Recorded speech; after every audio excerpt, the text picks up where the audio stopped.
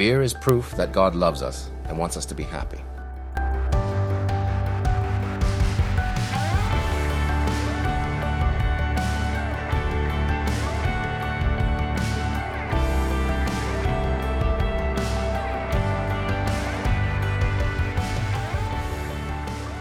Three, two, one. Welcome back to the Go to Hell podcast. Strong opinions weekly held about Christianity, the church, and beer. I'm your host, Tim Curley, and I'm joined by my co-host, Colton Pierce. Colton, how's it going? It's going well. We lost this week in playoffs for water polo, so I'm officially no longer coaching, which it's been great. Been able to get home, hang out with the baby and the wife. So that's been really good. I think it's been good for my wife, just being there to help her recharge the batteries and that kind of stuff. And that's going to be my focus over the next week, is just getting home, helping her out as much as possible. Aside from that, Manchester United won today in stoppage time again. So we won. So points on the board. We're in 6th place on the table. So that was before games took place today. There's probably a rearrangement of that, but there's that. The Sounders play in like an hour because we're recording this on a Saturday and their game starts at 6 tonight. Excited to watch some soccer. And just with that, Tim is currently beating me in fantasy. I'm pretty sure like that recaps like everything that's happened for me this week. So I mean, it's just how that goes. Tim, how are you doing? Good. I'm beating you in fantasy, and I'm in 1st place in fantasy, and that's about all I have to say about how things are. No, it's not true. I've had a cold all week. People can probably hear it in my voice, and if you hear me coughing, sorry, I don't have a cough button, so if I cough throughout this, I apologize. Air's also really bad today for some reason, so... it's almost like it's harvest season or something. I mean, it's dialing down, but they're shaking trees, so... It's true. So, getting over a cold. What else? Oh, I don't know. That's pretty much it. UCLA plays Arizona tonight.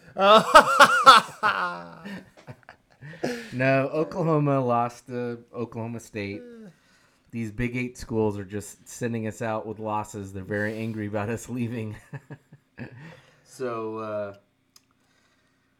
we earned the loss. I could go on. I could rant about the referees, though. My God.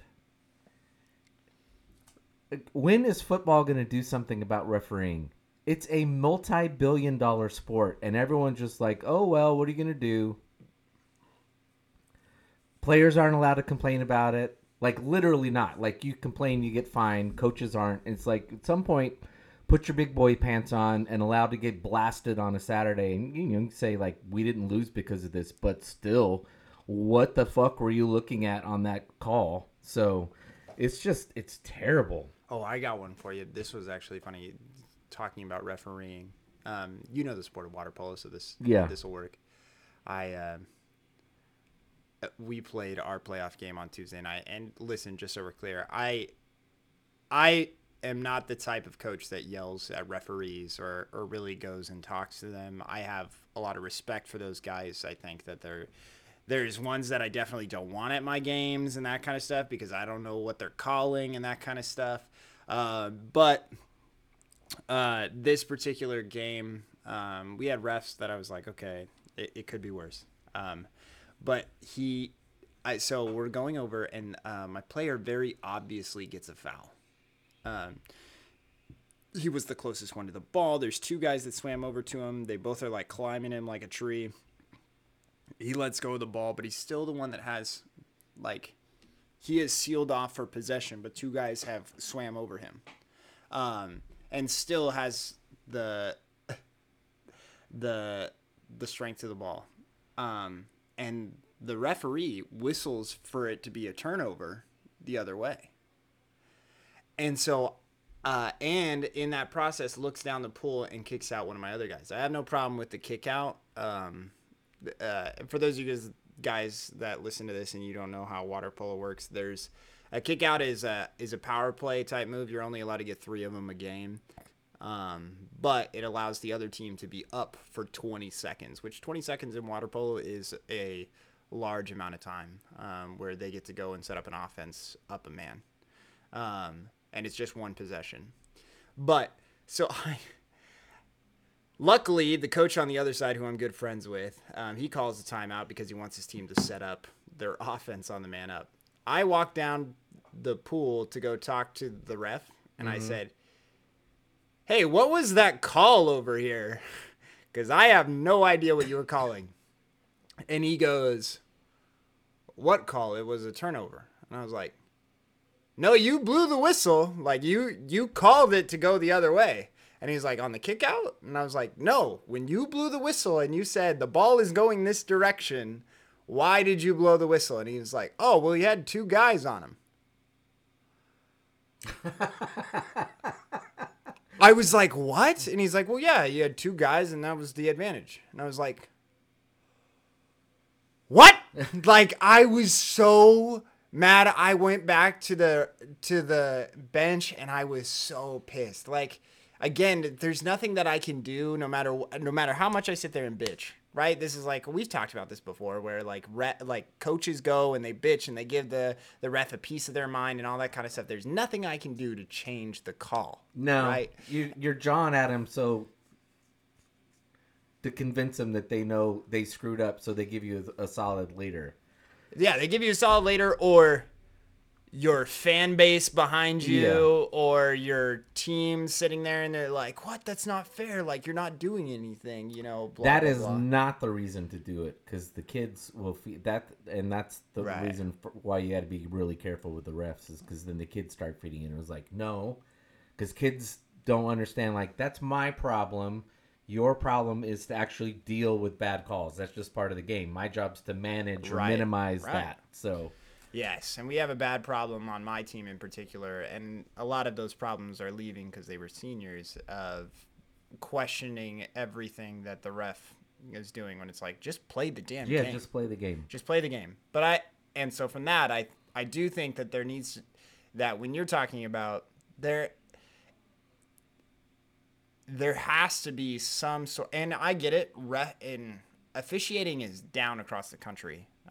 It's a rough gig for a lot of them, where, you know, in New Jersey, they're not even allowed, like, parents at baseball games and stuff like that, because they're just brutal to these officials. And it's like, I'm just doing this because, like, I'm trying to help out the community, or it's just something that I do for fun. I'm not trying to be here and be berated by you over the fact that I'm calling strikes and balls. Like, Right. you know, and I'm human, right? That's always been the huge thing about baseball, is that there was, and when people didn't want, that's why we don't have the computer generated strike zone calling balls and strikes, is because there's something about the human error and the way that refs do it that it makes the game more interesting to people. So, but there has to be something, right? There's, like, you know, there's that official in, I don't even know him, in Major League Baseball. I can't remember his name, but everybody knows that guy's the worst. Yeah. He's like the worst guy ever. But it's like, what are the repercussions? Like,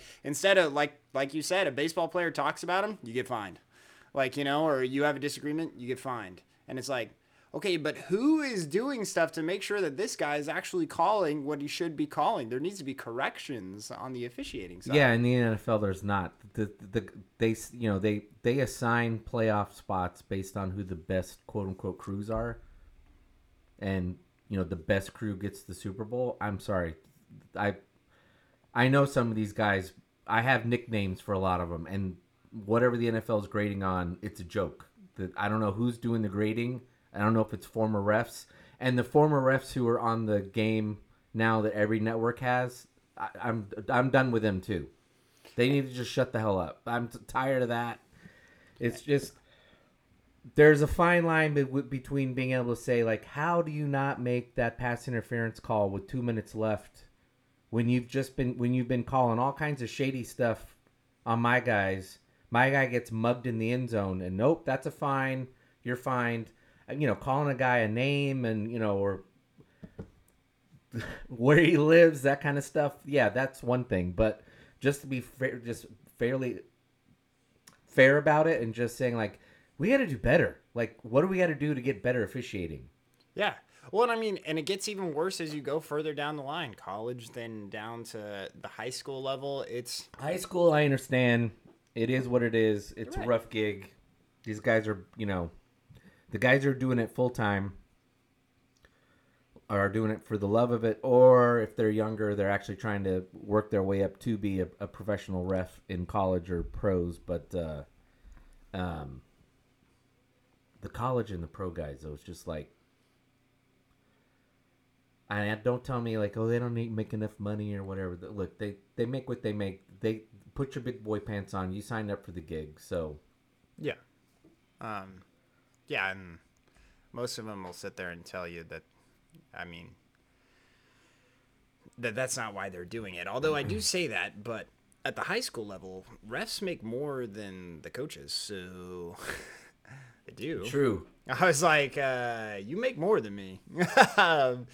And that's what the kids were asking. They were like, hey, did you know that the refs make more than you? I'm like, yes, well aware of that. well aware of that. I get a set stipend. That coach that ref over there, he gets paid $60 for JV games, and he gets paid $75 for varsity games. So that's $150 for the varsity because we played 4 games all back to back, and that's about 4 hours of work. So that ref over there just made roughly $270 over 4 hours of work. There you go. Now, he does have to drive all over Kingdom Come, but... And then in our area, we alternate because we don't have enough refs with our leagues that are in the area. So they are reffing every single night of the week, Monday, Tuesday, Wednesday, Thursday, and then Fridays and Saturdays at tournaments. So, and if they go to a varsity tournament, again, that's $75 per game, and they can ref like 6 or 7 games at a varsity tournament. Yeah. And so in 1 week, they've sat there and they've made $600, $700 on just a couple hours of work each night. Yeah. So anyway, yeah, the Officiating. Pokies beat us. I wasn't that stunned. I think there was a lot of euphoria when Oklahoma beat Texas, but if you would have asked me, I would have said, yeah, we'll probably lose a game or two. We're still a year or two away from being, I think, where we want to be. So I just don't think you were prepared to lose last week's game. no, last week hurts. This week, it's Oklahoma State's not really a rival. Like, we're their rival, but they're not really our rival. They're our little brother. So we were nice to our little brother. We were being very magnanimous today. God bless Sooner Nation. So what are we drinking?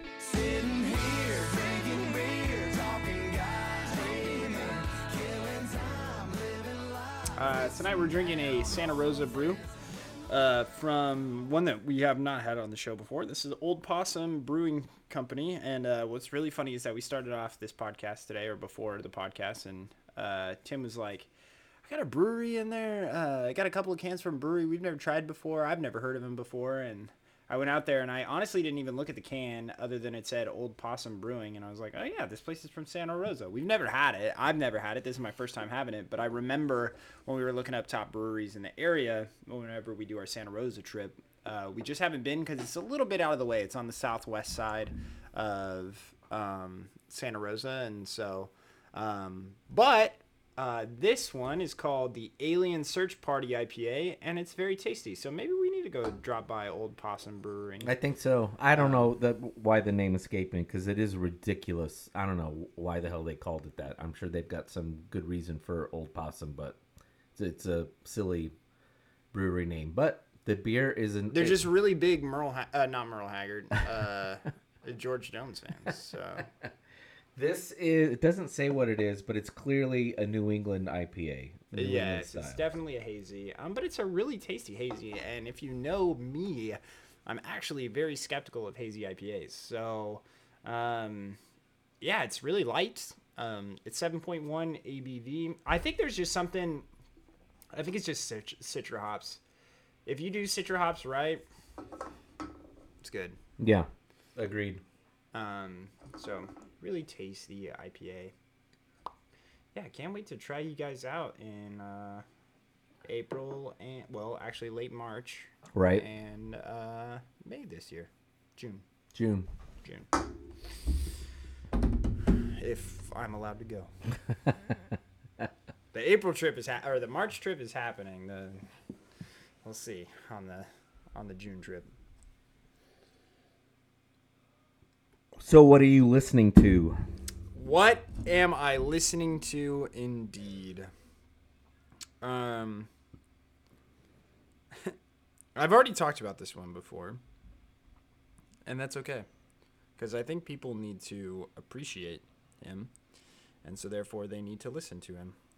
That's all right. We talked about U2 recently, so yeah, it's actually based off of last night. I was in so normally on Fridays, Tim, me, and a couple of our guy friends all hang out at a local brew joint in Tulare, and we have a good time. But since my wife's had our child, I haven't been going because I've had water polo every single night, and it's really not fair for me to spend another hour and a half out there hanging out with the guys, drinking beers, and when I could be coming home and helping her.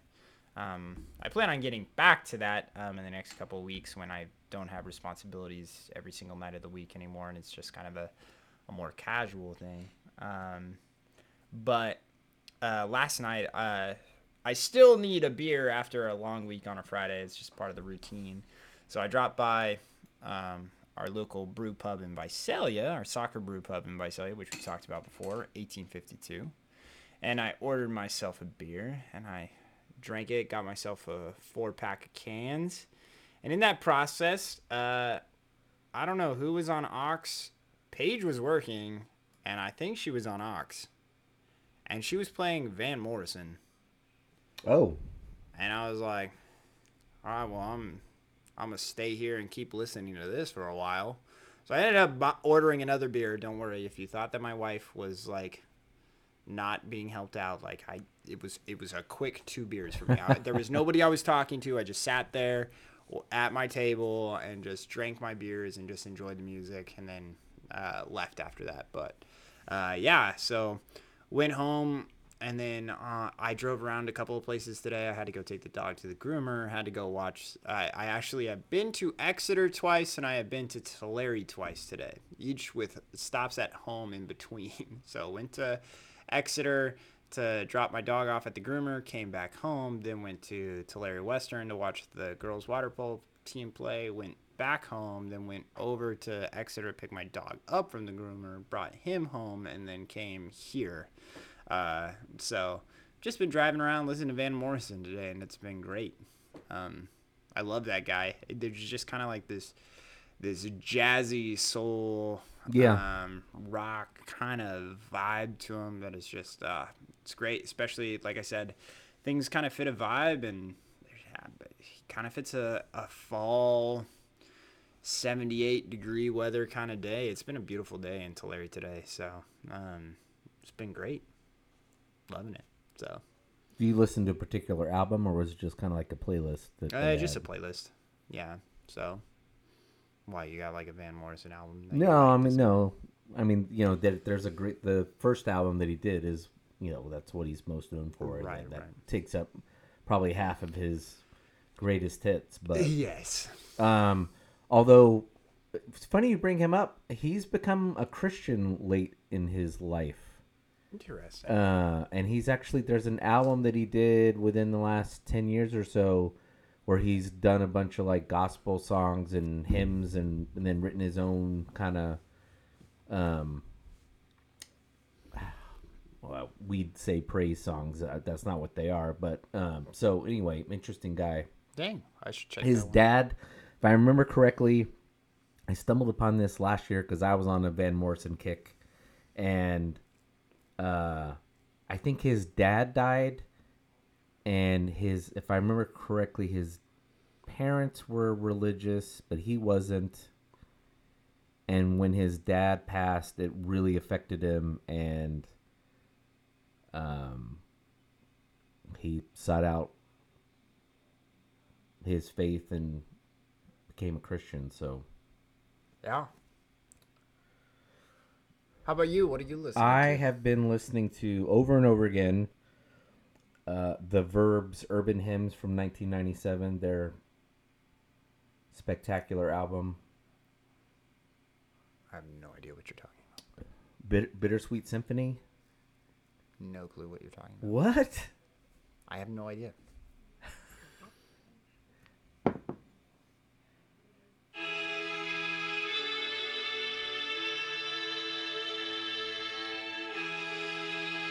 I'll fast forward it.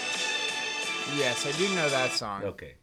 I thought that was just like the song that plays at the end of movies. Like I just,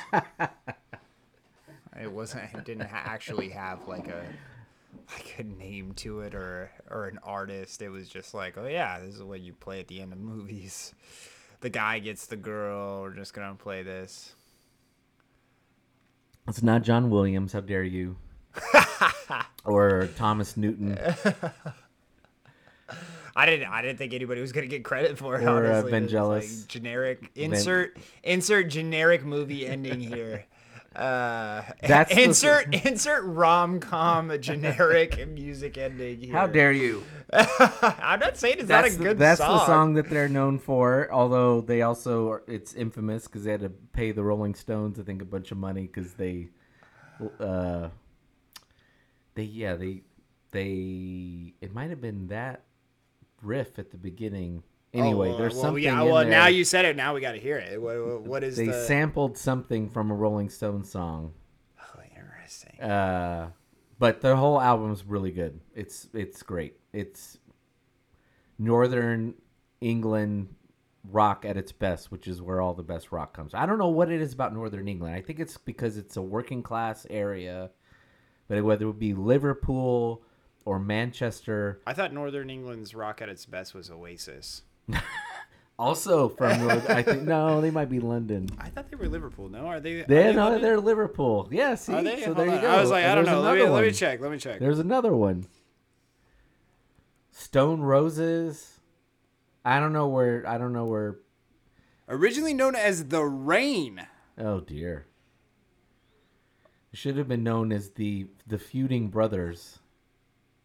Manchester. It wasn't. They are Liverpool. Manchester. It was Manchester. Wow, Manchester's like the home. That of explains music. why, and don't get me like, I don't understand. There's just a couple of songs, like if you watch English football, like they sing songs and you're just like, okay, that's they love the hell out of country roads.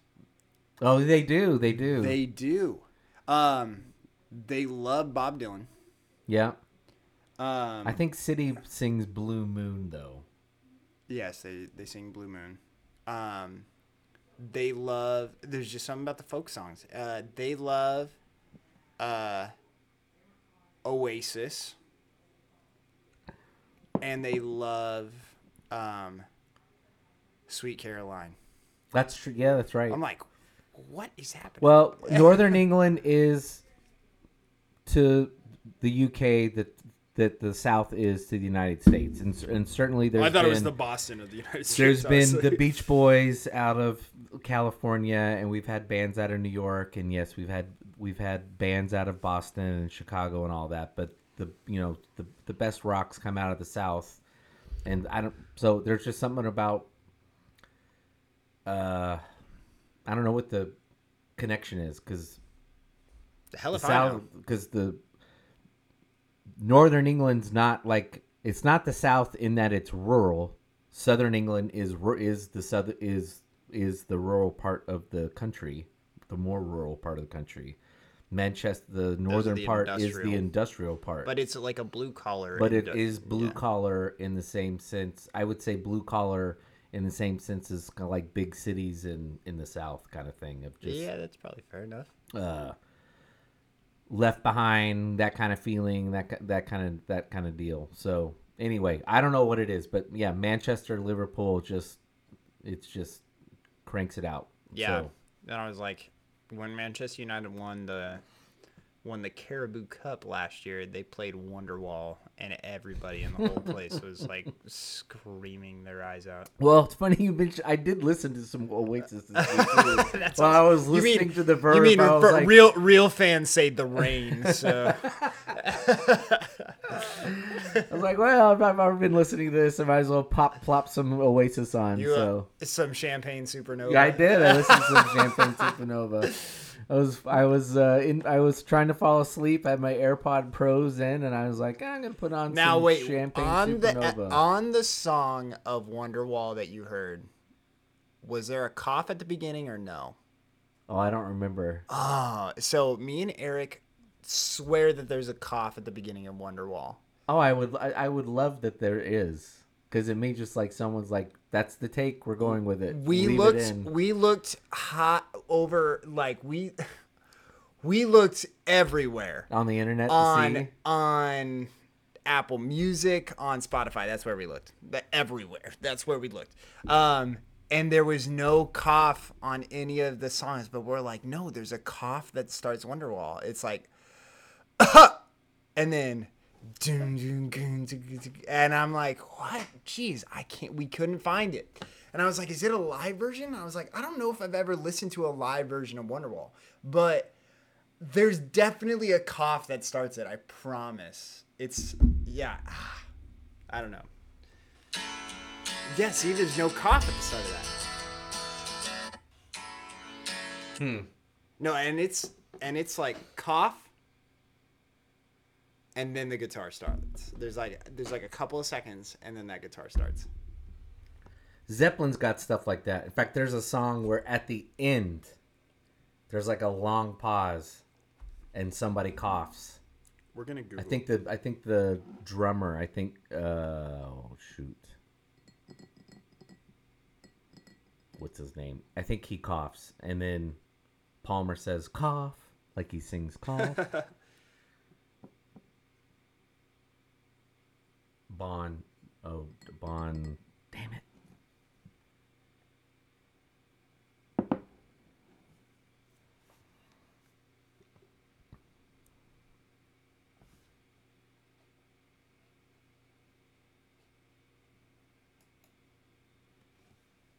Yeah, so it's on the album itself.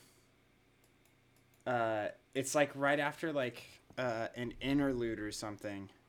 He coughs, and then the song picks up like right after that on the album. So let me see here. Let's see if I can find this. But there's definitely a cough. Sorry, I know this seems weird. You're like, why does this matter? No, it's those little picadillos that make music great. What album was this on?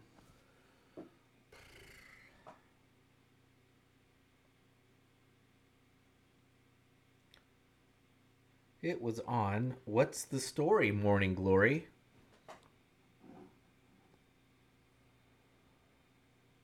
And Roll With It is the song before. Is that it? I have it in front of me if you want me to play it. Oh, Roll Okay, With hold It's a on. good song. How do I scrub?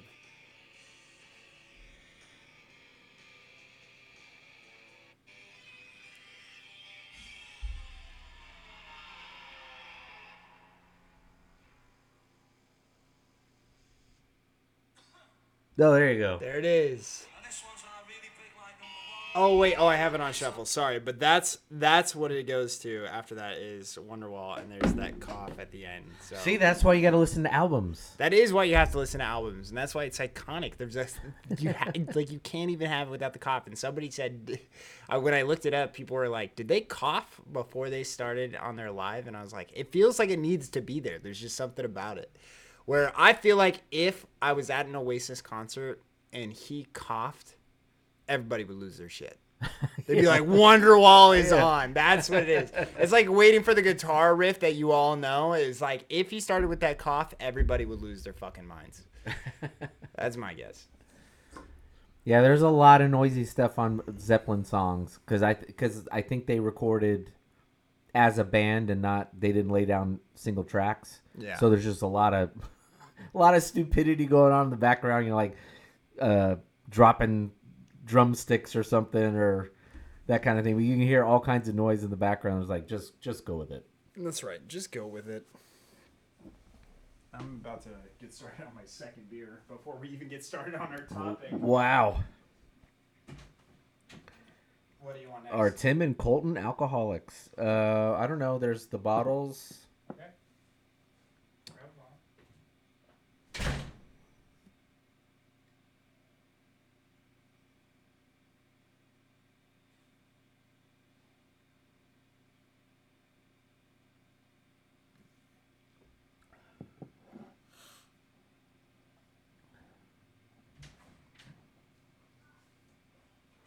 Here, making its 2000th Go to Hell podcast appearance.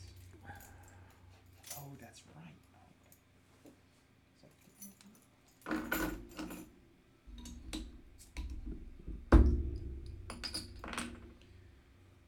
We have Blind Pig, ladies and gentlemen. So we're drinking Blind Pig. This was a gift. The advantage of having a daughter who men are courting is they bring over gifts to me when they're trying to impress me. So I have bottles of liquor. I have bottles of booze. So this kid brought Blind Pig, and he brought, what was the other one? Mind Circus? Oh no, Pliny. Pliny, the elder, not younger. So yeah, I get. You said not younger. Oh, just clarifying. No, I'm saying that's what you said to the suitor. You were like, Oh yeah, I was just like, oh okay. cheap stuff, huh? Try again, buddy. Work harder. Well, that's a totally different Flavor profile. flavor profile from the one we had before. I had one in my fridge. I don't know what I did with it. Maybe I drank them all because I knew you wouldn't like them. They were very, very grapefruity. What was that? Those Firestone ones. All right. Anyway, Grapefruit Sculpin. no, maybe it's the one we just had, and I thought you weren't gonna like it. Maybe it was that one. I didn't feel like there was a lot of grapefruit flavor to that.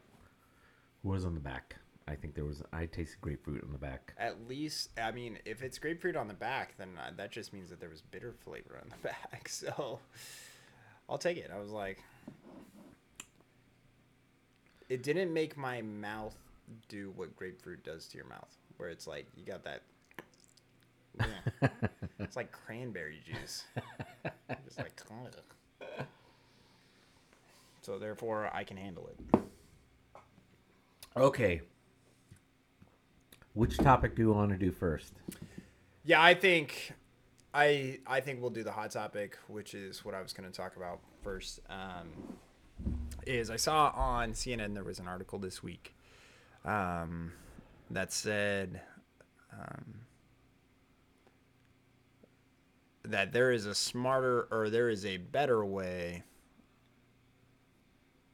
to go, and the gist was, because I'm not going to tell you, I can't remember what the title of the article was, but the gist was there's a better way for Israel to go about what it is that they are trying to accomplish in Gaza, which I think that if you're a part of Western civilization right now, we need to recognize that, yes, I feel like most people should sit there and say 100% there should be a better way for Israel to go about what it is that they're trying to accomplish in Gaza.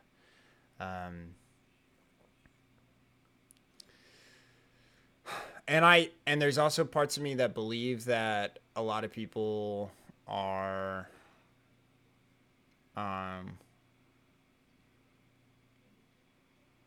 siding with our Secretary of, or there are a lot of people that are what our Secretary of State said this week. They are easy to forget about the atrocities and the crimes that were committed against Israel just a couple weeks ago. We are quick to forget that. But I think that the reason why we are quick to forget that is because I believe that Israel has responded with so much fury that it causes people to forget. And again, this is one of the things that we've talked about in media, where having all of this news coverage is not necessarily beneficial, but it causes people to shift their mindset, especially when it comes to war. And we've talked about it before, where it's not pretty, it's not to where most people that are involved in war, they would sit there and say, what Israel is doing is not uncommon at all. Correct. I was like, when we got hit by Pearl Harbor, we were like, okay, fuck around and find out, you know? And there's no pictures of Hiroshima and Nagasaki and the problems that caused for months. There's no press on the ground there that are just taking pictures and sending that over live feed where everybody's like, whoa, we went too far. Right. Nobody's doing that. Okay. We've talked about it before. I don't know if we talked about it on this show, but Vietnam is one of those first wars where we are getting live feed of things that are happening. We're getting images of people being displaced from their homes and this kind of stuff. And that's tragic and hard for us as a country to deal with, especially when we have this freedom of press, right? Russia, the Koreas, the Vietnamese, a lot of these countries don't have freedom of press, and so they're actually filtering a lot of that stuff out. They're like, nah, people don't need to see that. But because we believe in a free press system, you're able to see that anytime. And so right now, I can sit there and I can get coverage of Palestinians and how they're feeling in Gaza. I can hear their blog reports, all that kind of stuff can come in, and I can sit there and I can be alienated on my side and completely agree with the fact that Israel is doing inhumane things to them. I can sit there and do the opposite. I can go and see images of the attacks from Hamas on Israel and just sit there and completely feel that revenge needs to take place and all that kind of stuff. And so this is the world that we live in, where we have this 24/7,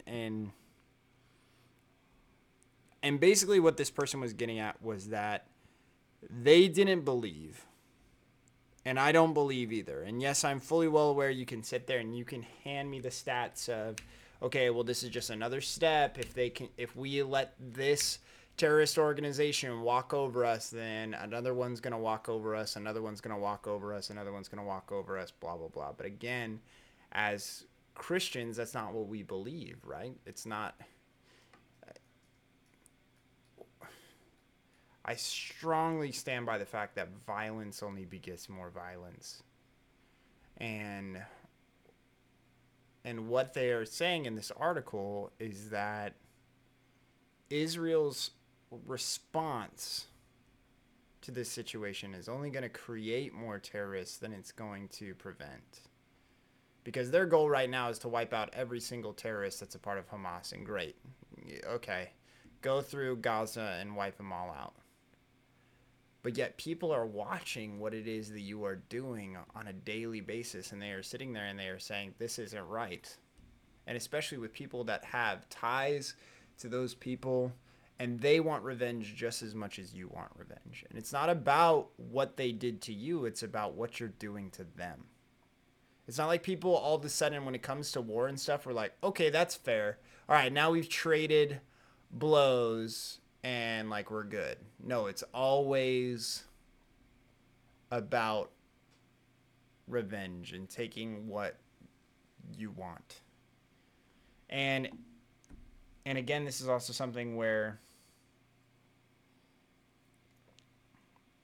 I think this is wrong with when you teach World War II history, right? There's this idea that people win wars.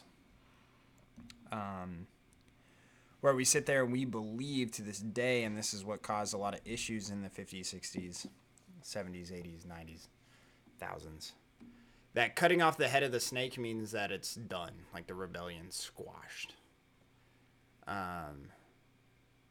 But that's not the case. Like, if we sat there and we were like, if we are sitting here today and you think to yourself, well, if we just kill Vladimir Putin, then like everything's gonna be fine. Like that doesn't work. Like, No, we did that in Libya, and we created like some like Star Wars country where like Mos Eisley is a entire country where just whatever mischief there was all happened there. Like, so that's the problem with regime changes. Okay, well, who are you replacing them with? and here's also my biggest criticism about Israel over the last couple of years, and how I feel about this conflict. And we can sit there and say, well, they don't want to do this, they don't want to do that. Again, based off of the moral value and the moral and ethical code that I follow, is what are we doing to restore this relationship for it to grow? And again, also something to keep in mind is that growing as a relationship with one another requires compromise. So it's not Israel sitting there and saying, what are you going to do to change? And when you say no, you don't want to change, you don't sit there and say, oh, well, they're not changing. But it's like, what have you done to change for them? And so that's always difficult. And I believe that a restorative system, and you're always going to have bad apples, but I don't believe that violence is the answer. And I mean, I've been clear about that on this show several times, but it's just really tough right now. And I agreed with the article that it said, you know, I think that Israel is creating more terrorists through this all-out war that they are waging on Gaza.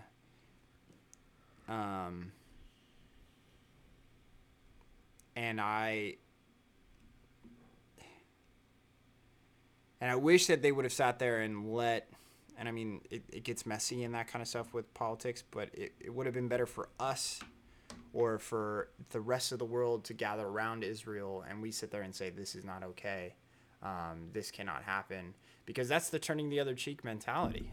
That's what it is. It's not about you doing something about getting smacked across the face. It's about other people coming around you and saving you from getting smacked in the face again.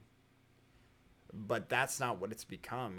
And I mean, you can sit there and say the United States is doing it, yes, but it's at the fury of Israel that's coming. And I understand that there's a lot of families that are hurt, that are in pain, that are suffering, that have had people taken hostages. They're still out there and all that kind of stuff. I completely understand, and I don't want to take away from that.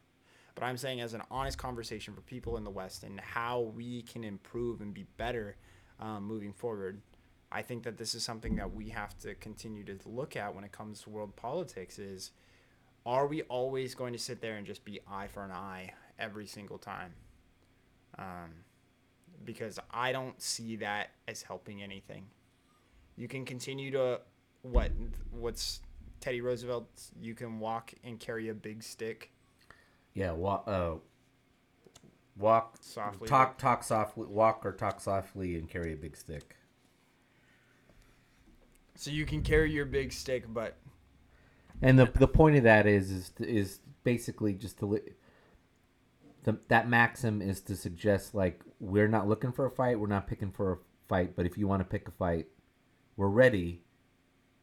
And when we do, we're gonna, like, unleash hell. But we'd rather just mind our own business. Yeah, but also, nobody gives a fuck about the big stick anymore.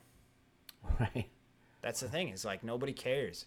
There'll be a dog that'll die biting at your heels, but they're gonna send 1,000 ankle biters at you. Yeah, that's the problem with where we're at with a lot of modern warfare. Yeah. Particularly when you're not dealing with big state versus big state. Yeah, exactly. They don't care what they do or who they disrupt, but also I do think it's not anti-Semitic at all. And actually, I feel like a lot of the anti-Semitism, somebody can tell me I'm wrong, and you're more than welcome to tell me I'm wrong. I feel like, as far as every article that I've seen about anti-Semitism, it's like East Coast stuff. Yeah, do you feel that way? Like, Is there something at Berkeley? Maybe like Berkeley would be the only college that I'd be like, it's, okay. It's going on college campuses for whatever reason. But I don't feel like it's in California. That like No, UCLA. a lot of the stuff, you're correct. A lot of the stuff that you're reading is like it's going on in New York, which is like in Manhattan, which is, there's it's Cooper College, I think, or Cooper Union, which is one of the oldest schools in the country. There was a mob in Manhattan, or are they in Manhattan? Somewhere in some part of New York City, and pro-Palestinian mob, and there were a couple Jewish kids in the library, which is apparently on ground level, and you can see in there. And the kids had to very sadly, ironically, like I think they had to go to the attic, which just invokes that invokes images of the Holocaust because these folks are angry at these filthy Jews. So I agree with you. I think a lot of this stuff is going on more on the East Coast and the West Coast for some reason. Because I'm just like, in California, I know where there are pockets of the Jewish community. Like I know where it's at in Los Angeles, and that kind of stuff. I don't feel like it's a problem for anybody. I mean, Hollywood has gags about, Jews and owning all the stuff and that kind of thing. But I don't. Now the worst videos or articles I've read are going on in the 5 boroughs, where people are like chanting, and then someone goes up with like an iPhone or a full like camera setup, and they're like obviously filming. These people know they're getting filmed. It's going to be put on the internet. Why are you protesting? Because Israel needs to leave. Where do they go? And like I saw a video yesterday or the day before, like they need to go. Somebody said they need to go back to fucking Brooklyn or something like that. I mean, like, who says that? Yeah, and I mean, and again, I'm not huge into, I think that there is a bit of imperialism ideas behind the origin of the state of Israel. I get that. For if anybody's like sitting there and they're like, okay. But also remember that's technically how the United States is. I was like, we literally kicked all the Native Americans out. Technically, this is their country. If you're so woke about that, then why aren't you woke about this? Here's the thing about the founding of the State of Israel. Yes, you have European Russian Jews coming in, but those folks were ultimately, at some point, were quote-unquote Arab, Middle Eastern. So what we're talking about are religious differences. In terms of modern religion, the Jews were there before anybody else was. So, if you want to claim to be Palestinian, okay, that's fine, but you're ethnically no different. And let's also remember, when I did my whole history primer in World War II, a lot of the Jews who moved there because they were fleeing persecution, not in Europe. They were fleeing persecution they were Arabic Jews. They were Arabic, quote unquote, Arabic Jews who were fleeing Iraq, what we'd call Iraq and Syria and Jordan and Egypt and coming there because the Arabs there were like, we don't want you here anymore. So that was my whole point of bringing up the whole history of things. It was like, this is how it came about. You can argue whether it's colonialism or imperialism or the Jews are God's chosen people. This is where we're at today. Somebody's got to figure out how to get everybody to live together. Yeah, and I think... And to your point, what Israel needs to do is you've basically created a segregation. Right. And to be fair to Israel, the Palestinians don't have a problem with that segregation either. The Palestinians don't want to live with the Jews either. So that's let's just be clear about that. But Israel is making things worse by allowing settlers to go into the West Bank and Gaza and set up all these settlements with the hope that at some point they're going to take over everything. If you want to tamp down the violence and the rhetoric and the anger, knock off all the settlements. Just let them be Arab Palestinians in the West Bank and Gaza.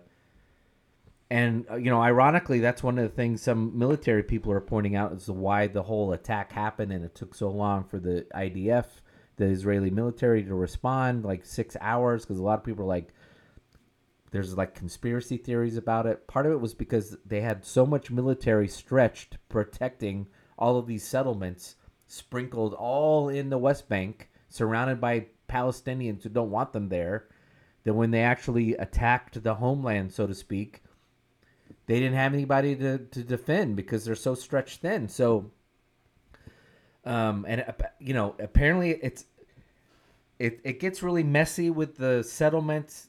You'll read online that they're illegal, and you'll read other people say that they're not illegal. Apparently, it is against Israeli law for them to be doing this. But the problem is, the current head of the government, he's not, he's de facto prime minister, but Netanyahu is now the longest serving prime minister. He and his party support all these settlements, so they're just blindly letting them go on, even though it's against the law, and it's causing, to your point, do whatever you can to mitigate the frustration, the anger, the hatred. Yeah, that's if there's a critique on Israel, is I don't feel like they're helping themselves every single time. That I don't know if the last 10 years have been a really good time for Israel. And again, I'm not anti-Semitic at all. I I'm not, I don't harbor anything against the Jews. I'm just merely critiquing your strategies over the last 10 years. And you can sit there and you can say there's a lot of heartache, there's a lot of grief, there's violence, there's blah, blah, blah. You don't know what it's like down here at the bottom and all this kind of stuff. And I'm like, fair enough. Right. But where I come from and what I have to say, this is my advice. And you can sit there and say you can shove that advice up your ass, and that's totally fine. But I'm saying, that I think, and again, I'm not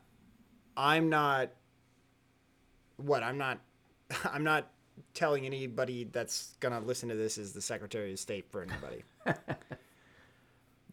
But what I want Christians to do is I want you to sit there and I want you to look at this conflict.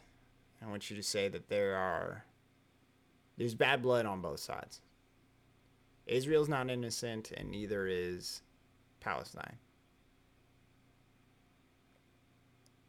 But there is a lesson to be learned about how to deal with conflict through this. And the way that they are dealing with it is not the way that I would encourage anybody to deal with conflict. It is... And when something happens to your country, if something were to happen to the United States, we've already learned once that wanting blood as soon as a terrorist attack happens doesn't necessarily equal that terrorist organization going down, right? Like, Al-Qaeda attacked us and we had what is considered to date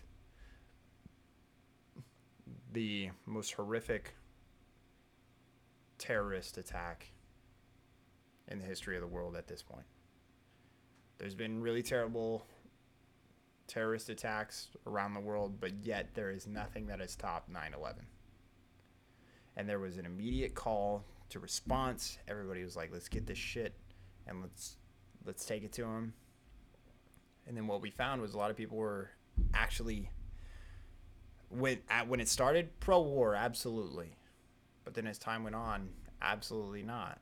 They were like, this isn't really helping anything. This isn't doing anything. We're losing our sons and our daughters to this. It's like, yeah, it wasn't going to do anything in the first place. Right. And it wasn't even like, I know that the big gag is like the oil thing now. But we were a nation that was hurt. So, I mean, like, it's fun to sit there and say Bush did 9/11, kind of stuff. But I'm saying that we were a nation collectively. George W. Bush had the highest re-election rate of any president when he declared war. Nobody disapproved of that action After what they saw, Yeah. after the horror that they witnessed, nobody had a problem with that. But then as time went by, it was like, oh, we're not doing really good stuff over there. And we're losing our lives, and it's hurting people. Yeah, we're killing a lot of people in the process. And I think that I really think that that's something that's very similar that's going to come out from this Israel conflict, is where in the United States mind, 10, 15 years later, we're not the good guys in our story anymore.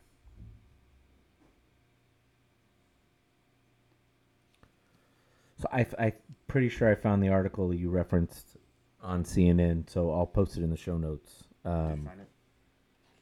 Yeah, it's... What was the title again? This is the one. U.S. military advisors invoke lessons of Iraq in urging Israelis to avoid an all-out assault in Gaza. Oh, no, that wasn't it. But it was an op-ed, and so, like, you can sit there I and wonder be who like, wrote it. I was trying to find it because I was really interested in to see who wrote it, because some... This is probably some Palestinian. Well, No, no, just the reason why I was interested was some of you who might listen to this might know who Jocko Willink is. He's a former Navy SEAL. He's got several podcasts. He's got a company that consulting firm that he does for like leadership consulting and that kind of thing. And as soon as, like, within a couple days after the attack, he was on a podcast with this other guy, Daryl Cooper, who does the Martyr Made podcast. I highly recommend his as well. Daryl's he was in the Navy, and then he was a long time Who did you think it was by? Jocko Willink. No, this one's by Robert A. Pape. And it's an op-ed that says there's a smarter way to eliminate I am aware of Hamas. Robert. Okay, so anyway, both Cooper and Jocko were talking about how Jocko was very specific about how he would go about going in and trying to root out Hamas. And he was very much you've got to do this to where, excuse me, you're winning hearts and minds. You've got to be aware of hearts and minds. So for every military action you take, you're also doing humanitarian missions. And again, to your point, if you get spit on while you're doing it, you just keep doing it until people finally start realizing, like, they're not the problem. Hamas is the problem. Right. And I don't even think he would say this either. That's not to imply that people are going to be won over by Israel in Gaza, but you're trying to get it to where, again, the enemy, my enemy, is my friend. And so it's like, well, I don't like the filthy Jews or the Israelis, but they're a hell of a lot better than these Hamas characters who've just unleashed hell on us. And I agree with you. I don't think Israel, putting on both my Christian hat and my worldly hat, I don't think Israel's doing that. I think they are basically in an unthinking, Active. tactical, not Rage. strategic act. They're in a tactical act of vengeance. And you can say, well, that's what we did when we got bombed by Pearl Harbor and Germany then declared war on us. No, we didn't. We were very systematic. There was a very concerted plan on what we were going to do, what the objectives were. Yes, we wanted vengeance, but it wasn't an act of vengeance. We didn't firebomb Dresden or firebomb Tokyo out of vengeance at that point. It was well into the war. We were doing it in order to win. And I'm not justifying those actions either. I think you can go both ways. Yeah, there was a lot of Pacific naval battles that took place before there was ever any firebombing. There was a lot of Japan. there was a lot of dawdling in the Pacific before. If you don't know, a lot of us know a lot about World War II, but sorry, you got to remember the Pacific War was, I think we had just invaded either Okinawa or Iwo Jima, and we were flirting with the idea. We were planning on, not flirting. We were planning on invading the homeland when Germany declared war, such that there was a lottery system in the European theater, and if you didn't have enough points, meaning you didn't have enough, I think it was pretty much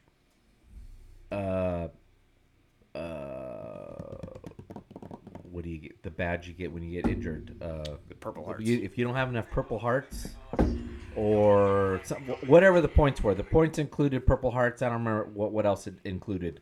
If you didn't have enough points, you were going from Belgium, Germany, Austria, France, and you were getting shipped to the Pacific. Yeah. And I've always stated, particularly when it always comes up whether or not we should have dropped the atomic bomb. I don't know what the American public would have done if it would have been like, all right, you've been in the European theater, or your son's been in the European theater for 3 years. Now he's getting shipped off over to Japan.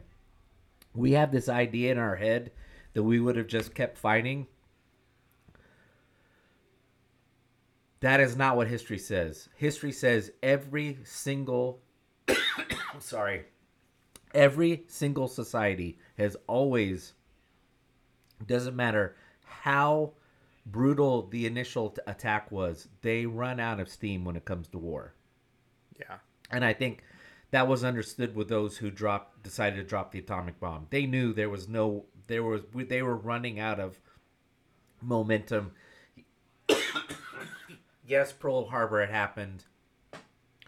Yes, we wanted to defeat the Japanese, but then to just all of a sudden do this wholesale invasion after we'd beaten the Germans, it wasn't going to happen. So, and on top of that, for anybody that knows World War II history, the Japanese were ruthless. And like when we say way more worse than Germans, if you're sitting there and you're like the anti-Semitism and all that kind of stuff that was going on in Germany, we're not talking about that, but we're talking about in warfare because of their cultural difference. They were like, they didn't value their own lives, and they didn't value the lives of anybody else, and so there was psychologically there were huge things that they were doing, and that we ran into again later. In Vietnam and Korea, where people were willing to do things in the sake of war that Western civilization was definitely not. Where we can sit there and say that war is hell, but war in these areas was even more hellish than we could have ever imagined. Where again, somebody's willing to live in a tunnel. Like again, when we're talking about Korea or Vietnam, somebody's willing to live in a tunnel where they can barely breathe for 2 days in order enough to move around the enemy and then go from there. Where like again, they're just like rat tunnels where they're just crawling and sliding and all that kind of stuff because that's what it means to them. So it's really tough. For us to fight against that, and again, that's what we were dealing with Japan. And so, yeah, I get the whole Hiroshima, Nagasaki stuff. I get it, but it's still, there's, yeah, I think to Tim's credit when he's talking about, we don't understand everything that goes into it. And Pearl Harbor was a long forgotten memory for a lot of the soldiers at this point in the war. And they just needed something to send us through to the end. So, I don't know. It's tough. Well, where I was going with that, I think, is we use World War II as the model, and I think the World War II is the exception. Yeah, I agree. And I will admit, in my younger years, well, not even that younger, probably 5-6 years ago, I would have said World War II is the model. Like, if you're going to go to war, then go all out. And I just don't. Go and you fuck them boys up. Yeah, well. But then you watch Letters from Iwo Jima, and then you're like, whew. Or you watch Flags of Our Fathers, and you're like, whew. Yeah, and it's.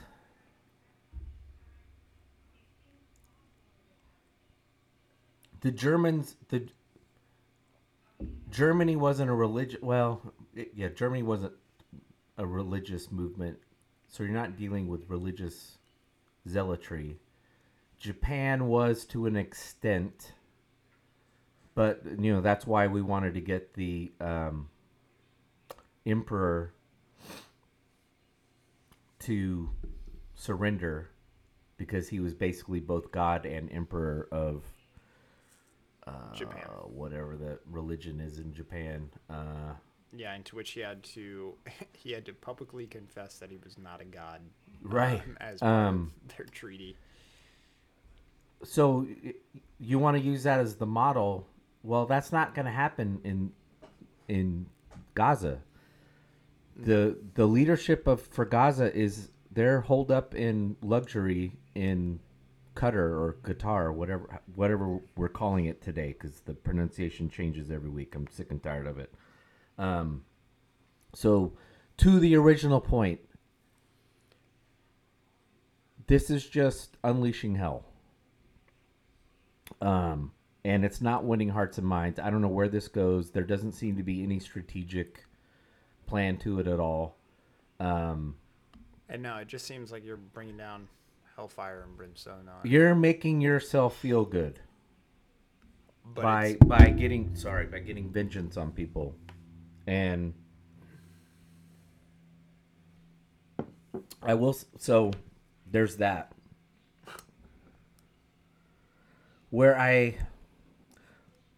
I'll say a couple more things and then I'll posit a question. The anti-Semitism thing, we talked about this on the first episode where we dealt with this issue and how anti-Semitism was being overly used. I think it still is. I'm still hearing it thrown around on the right quite a bit for just, people disagreeing with what Israel's doing. I will say this. Taking aside just the obvious stuff of, Israel needs to go away and, who cares about the Jews and all that kind of stuff, the obvious stuff. It does, the stuff that troubles me, again, I'm a little concerned about calling it anti-Semitism. But what baffles me is the Venn diagram of people who are all in on the Ukraine war and all out on Israel doing what they're doing makes me question what the motives are. right. Like, why can the Ukrainians go all in and defeat yes, Russia invaded them and all that. Well, I get that. But at the end of the day, that's not what people aren't. The people who are against Israel going in are saying, oh, no, you have every right to be upset and it was terrible what was done, but you just don't have a right to do this. Okay, but the Ukrainians have a right to do whatever they're doing, which is use cluster bombs and all this other stuff. They're okay, but we're not going to let the Israelis do it. And that where I like, okay, what's the mode? Is this just like blind? Is it anti-Semitism, or is it just some strange, like, I don't know, paint by numbers, like these are the bad guys, these are the good guys thing? But that's where I do get uncomfortable about who's picking sides and all that kind of stuff, which is why I can say, yes, I've been against both conflicts from the beginning. Yeah. I'm not in support of what Russia did, but I'm like, it's not our fight. Got to stay out of it. I'm sorry. I think that actually where the biggest rub in this whole situation is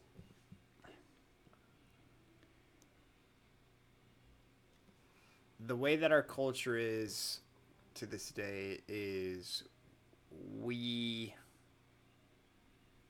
and it's not necessarily a bad thing. We sympathize and we empathize with people. to where people people who have nothing to do with this conflict or with Ukraine's conflict is they are sitting there and saying, well, Ukraine was technically a part of Russia for all these many years and blah, blah, blah, blah, blah. And then these rebels came in and they annexed their country away from Russia, blah, blah, blah. And people are saying the same thing with Palestine, where it's like, well, Israel was never a country. And so therefore, we have to sit there and these people have been oppressed by the Jews in that area. And so therefore, this is the situation, blah, blah, blah, blah, blah, blah. And again, people want to choose where they give a damn. Right. They want to choose where they give a damn. Like, that's the hard part where, again, nations have been made off of this for years and years and years. If you're going to, it's not them fighting for their independence. That's not what it is anymore. It's so much more than that, right? It's where if you're sitting there and you're trying to put the American agenda on other countries where you're like, they need this. It's like, these people aren't fighting for tax purposes. They're not sitting there and saying my government is oppressive or anything like that. Or, they're saying that this religious group is oppressive in here. In Israel, I guess you can say that they're being oppressive. But I'm saying that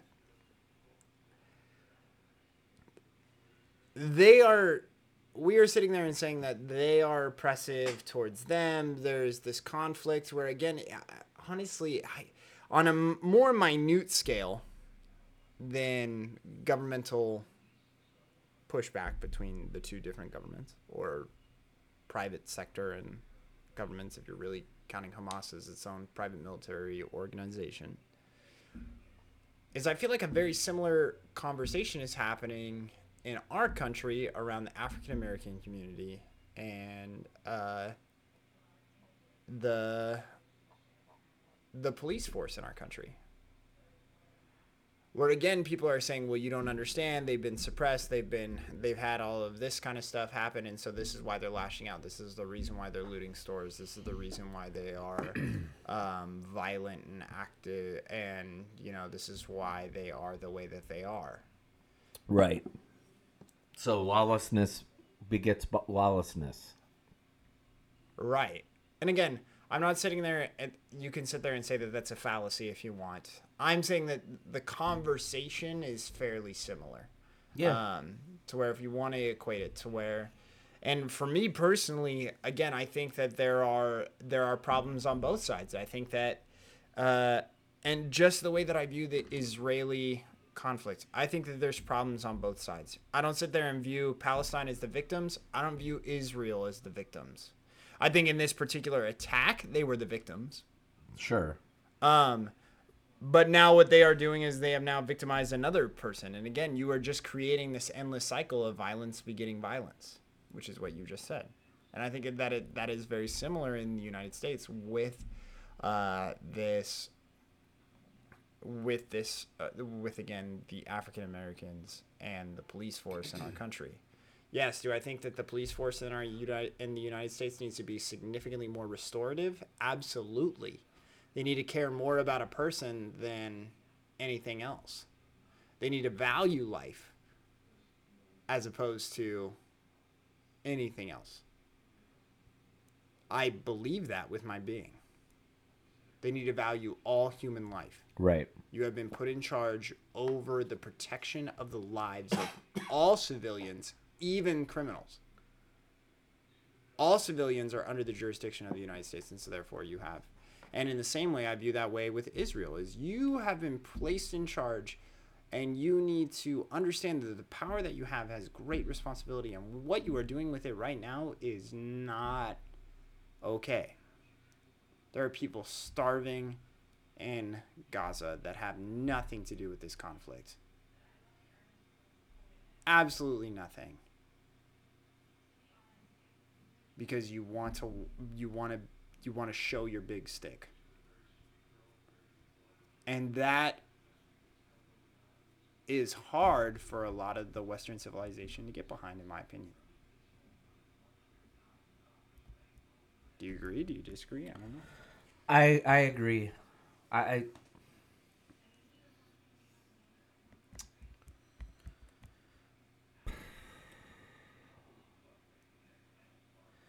we had a we had a kind of a clumsy episode, I don't know, a couple months ago where you and I talked about is it really possible for someone to be like a true Jesus follower, and by that we don't neither one of us were meaning to imply that if you disagreed with us, you're not a Jesus follower. But we have our views on what Jesus really wants us to be. What could one be a real Jesus follower and be president of the United States in this modern world? And I've been thinking about that a lot, just in terms of just being a Christian with this kind of conflict as well. I'll be honest with you. This is not a topic that I've been looking forward to coming up at our Friday sessions at the brewery or cigar club or something, because I just feel like my opinion's pretty useless, because I'm just like what we've been talking about for the last couple of weeks of I understand the belief. I understand the primal need for both the public and the government officials of Israel to want to get a pound of flesh.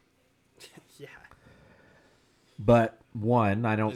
What we were talking about earlier. Is there a Jewish implication there?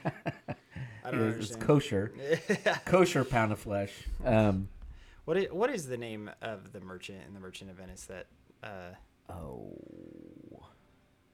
can't remember. I don't remember. That wants his pound of flesh. So there's that, but we just went over whether or not, even just from a non-Christian standpoint, strategically, if that works. But there is a notion of whether we like it or not. Jesus, I don't think he does not support violence in reaction to violence. There's certainly he had several opportunities to demonstrate where violence was an appropriate toolkit in the Christian life, and he declined every time. Every time. And so you might be listening to this saying, so you think it should be the policy of the government that we shouldn't? No, I'm saying actually the opposite. I think this is one of those moments where Christians need to be either probably quietly. It's fine to be quietly, but if you want to be vocal about it too, just this is the moment where we're told to be in the world but not of the world. Yeah, be restorative wherever you are. And we're not going to go run out and call those who want vengeance evil people who are going to go to hell and all this and that. That's not the response. No. And if that's what you got from this conversation, I'd like to double down and say I understand where Israel is coming from. I know where people who are upset about the Palestinian, who are upset on the Palestine side. I know where you're coming from.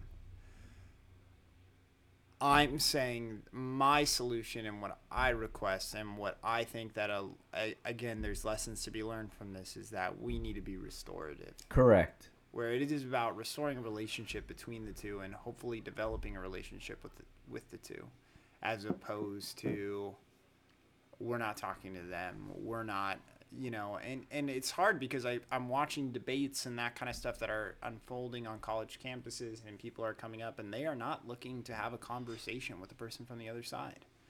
Nobody is looking to have a conversation with anybody. It's about, let me get my point across, and then I don't give a fuck what you say. And it's like, if we all just sit there and not give a fuck about what the other person says, then why have the fucking debate? Why have the conversation? There's no point in that. We should be listening first to the concerns that people are having, and trying to help, where it's like, hey, listen, Gaza, I can't sit there and I can't pull the Israel back on you, and I can't have them come back, but I can work on getting you aid. And Israel, I can't bring back all those dead people. And killing people in Gaza, or making them starve, making them regret siding with Hamas, I can't help you, with that. What I can do is I can help restore you and give aid to those families that have lost people, and that kind of stuff. Because again, blood for blood is not. It's not an equal price, and we believe that as humans. Most humans believe that, in my opinion. I don't think anybody's sitting there and they're like, I want blood for blood or anything like that. I think it's in our nature to want that. But for whatever reason, on a government standpoint, we're like, blood for blood. If it's people that we're not necessarily directly associated with, then it's like, okay. Oh, I think it's ingrained in our culture. If you hear someone who's lost a loved one, like they've had a loved one murdered, God bless them, I understand where they're coming from. When they show up to that sentencing hearing, they want that person fried to a crisp. Right. Because it gives them some belief that... But that's what I'm saying is, if they're not involved in the conflict, a lot of people are like, okay, well then, like... Oh, can we absolutely. do, If they have no skin in the game, it's like, hey, can't we all get along? Right. And that's what I'm saying. That's a part of the culture, but yet... That's the... We might be less religious. We might be less Christian than we've ever been, to whatever extent we were as a nation or as a culture. Means. But we are not any less religious. And the secular folks have learned the worst of our traits, to your point. Right. Which is, you're either with us, to quote George W. Bush, you're either with us or you're against us. Yeah. And I understood what he meant at the time, but that should not be uttered. Again, it's as I've been pounding on my table for months now. Let people go out in the streets, whether you agree with them or not, and say, we want peace in Ukraine. And don't say like, oh, you must be Russian lovers and you must hate the Ukrainians. Like, no, there needs to be at least agree there needs to be an equilibrium in society of people being like, hey, this is a bad idea. How about we rethink this whole thing? Absolutely. Well, let's wrap this up. We'll wrap this up and then we'll do beer number 3. Head on to the main topic. I think what you circled this perfectly, but it's got to be punctuated even more. Well, I started it and you really nailed it down. We have got to be the people quietly. I don't even know that we need to be vocally in the room saying like, hey, I don't have any skin in this game, and to the extent that I have any skin in this game, I don't believe in violence. I don't think that this is going to solve anything. But those of you who are really angry at Israel, God bless you. I understand, and I'll be here. Those of you who are pro-Israel, I don't think what you're doing is right, but that doesn't mean I'm anti-Semitic. And I'm going to be here. I'm going to be here for both of you. Absolutely. And if neither one of you wants to hear from me, I'll go into the corner and be really quiet. Or if one of you comes and asks for help, that doesn't mean that I'm against you. Correct. Absolutely. And again, secular society has learned this from us. Because we've boiled everything down to good and evil. You're either with Jesus, and we're going to judge whether you're for Jesus because you're completely for marriage and hate divorce. We've picked all of our little shibboleths to decide whether or not you're actually a Jesus thing. So everyone's like, okay. So if you're a real humanitarian, if you're a real humanitarian, then you're all in for the Palestinians and you hate what Israel and the colonialists are doing. Or the other way around. Goats and sheep. Goats and sheep, exactly. Here we go. All right. Beer number 3. What are we drinking? We're drinking Pliny the Elder. What is Pliny the Elder? Is it the godfather of beer IPAs? Is it the... It's the godfather of double IPAs. Well, just like beer, like in general. Oh, you mean like the guy?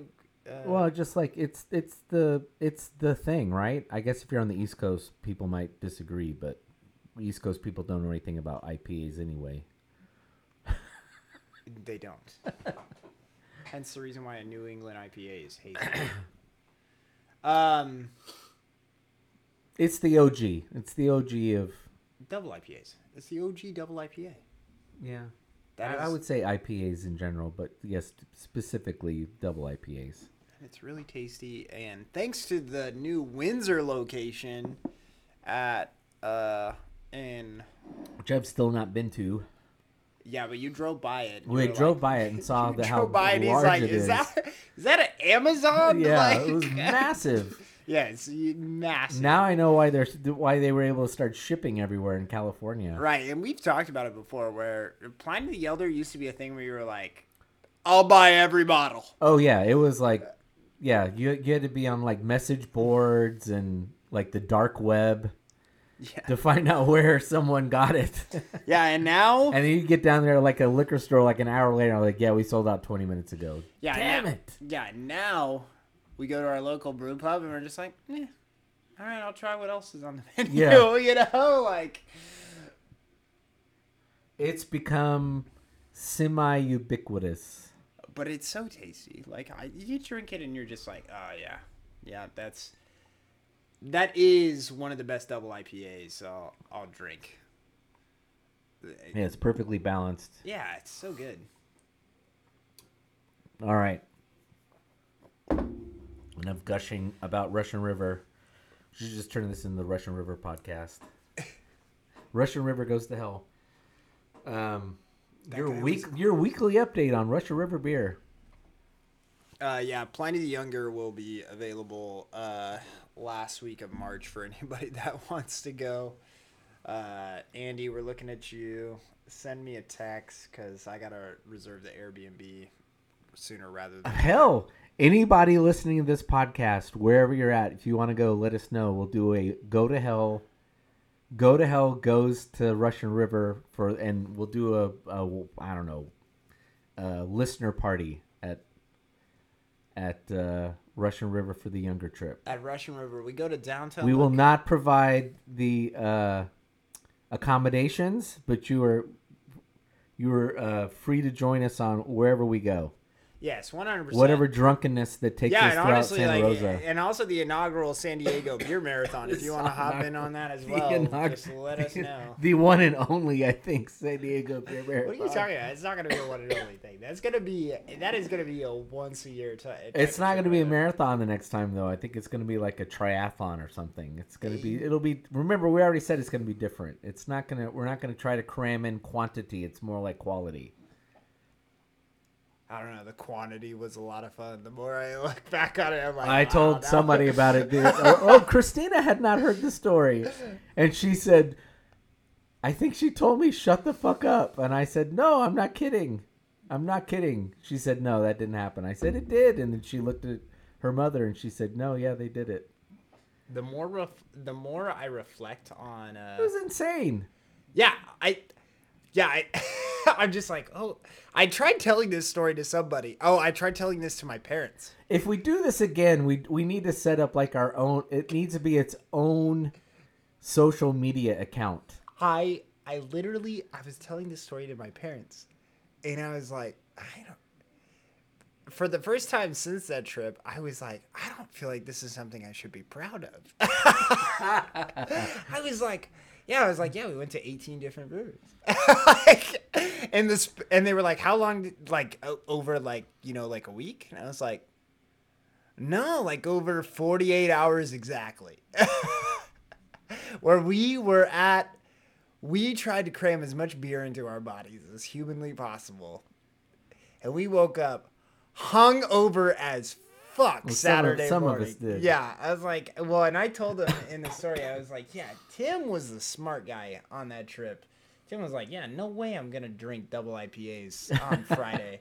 And I was like, nah, I want to drink shit. I want to drink what I want to drink. And I was like, and then Saturday I was like, no, Tim was right. Tim was fucking right. One, I had to drive, but two, I just don't function as a hungover. I have to like sleep it off. So there was gonna be no sleeping. When we were in Vegas for the race a couple weeks ago, a month ago. We have a MLS match in the background, and Dallas scored. Is this in? This must be in Dallas. It is in Dallas, yeah. Nolan's dad showed up as a semi-surprise, and I got confused on accommodation, so I'd overbooked, and his dad was like, well, I'm not sharing a room with a couple of guys. I'm just, those days are over. And I didn't say anything, but I'm thinking to myself, well, I slept on the floor, one night in San Diego, and I was perfect. I mean, I wasn't fine, but, I survived. You were getting Chinese water tortured. It was fine. It was worth it. Well, there was a payoff. And me and Nolan talked about it 100%. We've talked about it where 110%. That's like up there is like top 10 worst hangovers of our life on Saturday morning, where we were like, where that kind of a hangover is like the type where you're like, I'm not drinking beer for a week. Yes. Like, that's what you guys look like. That was the type of hangover that we had. This trip was a mistake. No, not a. Can we go to this? Can we go to the zoo? Does it want to go to the zoo? Ever crossed my mind. And we were like, well, this is what we came here for. So this is what we got to do. And Tim said, and I remember you saying, like, I was worried that you guys were gonna bail out and just be like, oh, let's go back to the room and just blah blah blah. And I was like, that thought never ever crossed my mind. It was always just like, I've gotta power through. That was always just like, gotta power through. And thank goodness we went to Target and got ibuprofen. I was like, that's all I could say. Nolan was sick, and so he was even worse. And he said that he felt it. He said by the time that we had probably gotten to North Park, he was like, yeah, I was like sick. And he said he didn't feel good or like fine until we got to the Barley and Sword. Oh, which man. was probably like around 4:00. Yeah, that was late in the day. Yeah, he was like, that's when I finally felt good. And I was like, well, that's probably when the beer all finally hit you. Yeah, the late hair of the dog kicked in. Yes, exactly. And I was like, but at North Park, I was like, I felt like the prime. I was like, oh, thank goodness. Not at the beginning of North Park. After the ibuprofen had kicked in at North Park, I was like, oh, yeah, there we go. Well, I want to go back to San Diego just for North Park, so. I want to go back for more than just North Park, but yes, that's something that I definitely want to go and see. So, anyways, sorry to sit there and distract, but again, any trip that we take on the Go to Hell podcast, anybody is more than welcome to join us. We'd love to sit there and chat over beers with you. We're talking about possibly being at Machine Head next weekend. So if anybody that listens to this in the Clovis, Fresno area wants to meet us over at Machine Head, please come stop by. We've only been once, and I've been dying to go back ever since. It's just, Fresno's not really that far. We're gonna be there on Saturday. We don't know the times just yet. We might put a post out on our Instagram where we'll say, hey, if you want to come out. If you're looking for us, I am obnoxiously white. So you'll be like, man, dude, that guy is brighter than the sun. And that's me. So that's who you're looking for when you're there. All right. Main topic.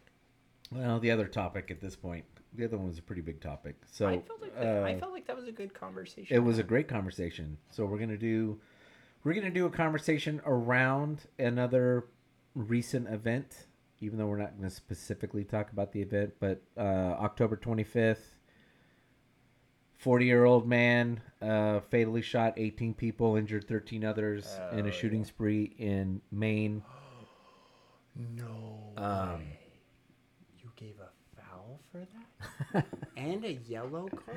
Going back to our previous conversation about referees. Let's rewatch this on the cam. There was a pullback. All right. I thought the guy just went down soft. So, another mass shooting instantly brings out, much like the Israeli-Palestinian conflict, two sides. Yeah. Anti-gun side, pro-gun side, everyone following into their, general positions. And I'm not particularly I will admit, I don't own a gun, but on the pro-gun side, I tend to side on that side because those of you who want to ban guns aren't really solving anything. But I know this gun was acquired illegally, but let's ban guns. I was like, well, yeah, So I didn't look to see how he acquired the gun. I did see, though, that his family members it did come out within the last couple days that his family members had reported him to the local authorities. They were concerned. This is all background. This is not the topic. The topic is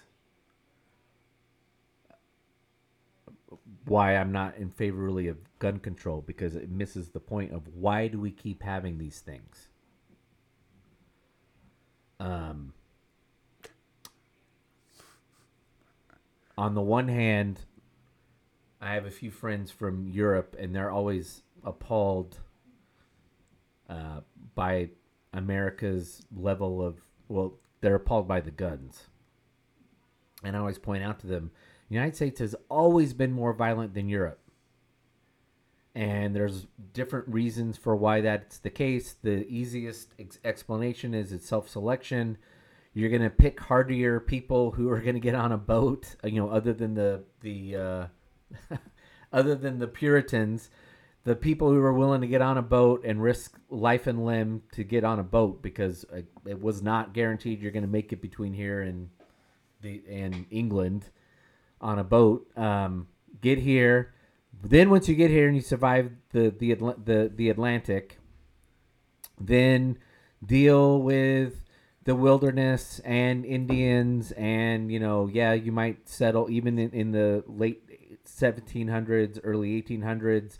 The eastern seaboard's fairly well populated, and we've got towns, but you're going to start pushing into what they called the West at the time, which was Kentucky and Ohio. Anyway, folks that have the willingness to go out and do that, they're probably more predisposed to violence. Yeah, I do agree that that's a conversation that should be had on the United States and its culture, just from that standpoint of the wild. I say the wild states, but in all seriousness, like it's the wild states of America. Yeah.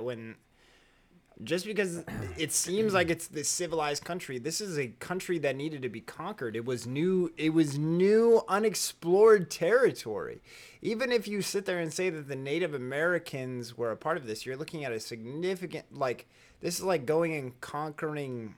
Yeah, the population barely touched most of the United States. This is like going to a planet. Yes. And there being an alien species there that's significantly far behind than we are. Correct. And just going in and... That's true. And when we have all these discussions like, well, if aliens would show up, they'd just wipe us out. That's essentially what we did. No, I was like, it's like going... Yeah, we're taking this over. We're more advanced than you are. Yeah, we went and... and that's the beauty of sci-fi. There's a political discussion about basically we are the alien... Take the alien scenario, right, and apply it to, I don't know, the Aztec Empire. Apply it to any Native American species any Native American. Are they? Sorry, are you trying to say they're subhuman? Oh no, I'm not. All right, time for me to whip out my Native American card that says that I'm 132nd Choctaw Nation. Yeah, I think that when it comes to I think that you're onto something there, where there's something in the culture where, again, it's been a part of this, where we are a conquering we had to be a conquering nation, and we're still young. So Right. like if you're sitting there and you're like, okay, well the Brits were a conquering nation for blah blah blah, and I still think that there's problems that where in Great Britain, where again imperialism was a thing for so long, where there's things that are embedded in the DNA of, yep, there it is. There's things that are embedded within the DNA of the Brits and that kind of stuff about imperialism, and that this is okay and this is how things go. But I think that's how it is with a majority of the nations. There's lots of atrocities that people have committed, and each of them that has to be said. Where, again, you've created this kind of system that's in place that's embedded within them. I mean, our conversation earlier, I still think that the Middle East is a place that is central in violence, and they are centered around it, and so that kind of idea and where that's acceptable again and again within their culture makes it to where that's okay. And so for anybody that sits there and says like the United States is violent, I'm like, well, this is, yeah, we are. It's statistically just the case. We are more violent than our northern neighbors. Yeah. We are more violent than England. We are more violent than New Zealand. I think we're more violent than Australia, even though Australia we're not more violent than Mexico, but no. But in terms of our direct ancestors that we're largely from, we are more violent. So we are more violent. Taking aside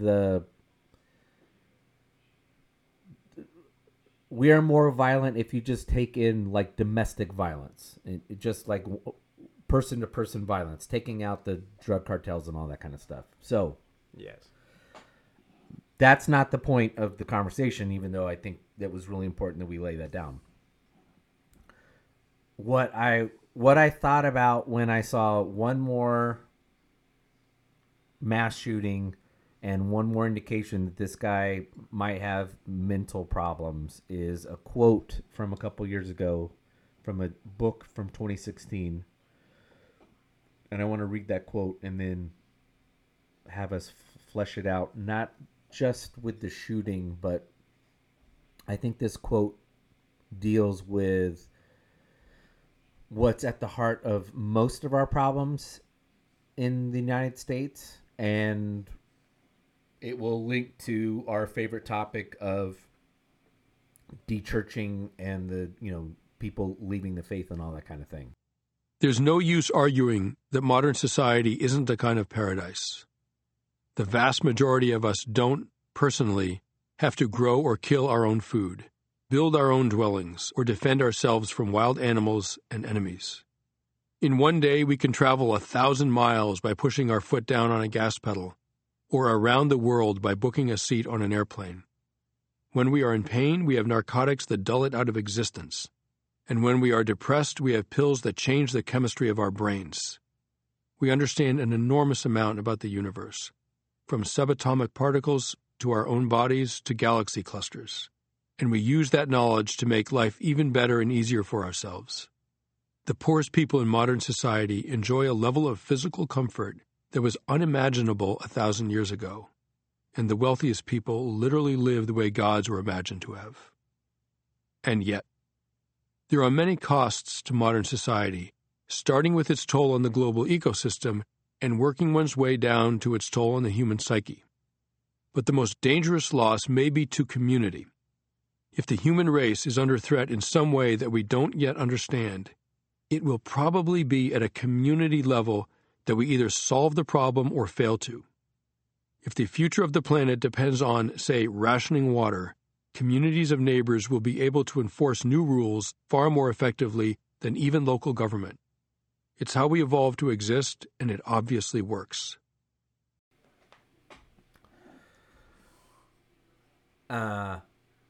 So this quote is by Sebastian Junger. It's from his book Tribe on Homecoming and Belonging. Sebastian made a name for himself by being a war correspondent, primarily He's also written some books. If you've read The Perfect Storm or seen the movie The Perfect Storm with George Clooney and not Matt Damon, but anyway, about the ship being lost in a big, literally perfect storm off the coast of New England.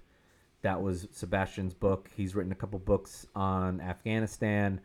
This book, Tribe on Homecoming and Belonging, was a book that he wrote primarily dealing, he was seeing what was happening with veterans as they came home and how they had a lack of community and belonging when they came home. And it's something that I've seen, my wife has seen when we deal with the homelessness issue, and in talking to law enforcement people that I know in Tulare, they will tell you that the suicide rate amongst first responders is as high as it is because they have the same catastrophic loss of community that homeless people do. And what happens is they find that sense of community, say as a police officer, and then when they're dealing with problems as a police officer because of the code of silence or wanting to be a tough guy, they have nowhere to go to say, like, my marriage is failing, or it turns out I'm gay, I'm not heterosexual, or I have a drug problem, or whatever the issue is, and then it leads to suicide. And so we have a very high level of depression and suicide even among first responders. But clearly, anybody who works with homeless and is really honest about it will tell you that is the number one issue with homeless people. It's catastrophic loss of community and relationships, which then leads to the drug abuse and leads to the mental illness. Because we have this idea in the U.S., and this is kind of what brought me to this quote when I saw this thing about the shooter having a mental illness issue. We've just turned it into a chemical thing, and certainly it is for some people. But some of it's just what we'd say it's not chemical. It's situational. Oh yeah, there we go. It's situational, Like, and it develops this level of mental imbalance. So, Colton, you have any thoughts on that quote? Yeah, I think that there's something to be said about that there's going to be a problem on a level that we're not necessarily aware of. And actually, again, I still think that a lot of this comes down to we don't recognize, and as we evolve as a species, and I think we're growing and developing as we go. But I think that, you know, they talk about the hierarchy of needs, right? There's in the hierarchy of needs, there's, you know, you need your food and shelters to survive. But as you go up the hierarchy, you need more and more, and where eventually, once you get up to the top, you're looking at the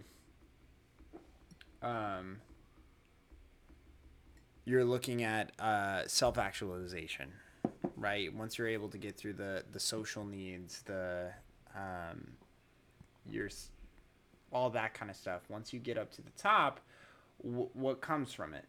And so when we're looking at those needs, there's new problems that are arising. And so for the first time ever, we're seeing people that are at the top that are having all the success, having all the money to be able to do whatever it is that they want, and at the end of the day, they are struggling mentally because, again, we are facing problems on a mental level that we've never faced before. Again, the United States is having issues with anxiety and depression at an alarming rate that has never been dealt with before because of the problems that we are facing are not something that humanity has faced before. Right. The problems that we are facing are significantly more social, right? And so people are struggling with these things that they're taking their own lives. They're snapping mentally because of these issues that they're having. And honestly, there's something where and when you're talking about people, when you're talking about veterans and you're talking about that, I think there's something to be said to where I think that a lot of our veterans struggle, not one from what they have seen and what they have endured, but also from the public perception of what it is that they've done. Yeah. There is an element to be said of there is an additional weight on their psyche because socially they are not accepted based off of the crimes against humanity that they have done. And whether you sit there and say that they were justified in doing so, we have sat there and said that you have not necessarily committed murder, but you have committed murder, right? This is somebody who has had this, and so therefore they have to live with the retributions. But we look at,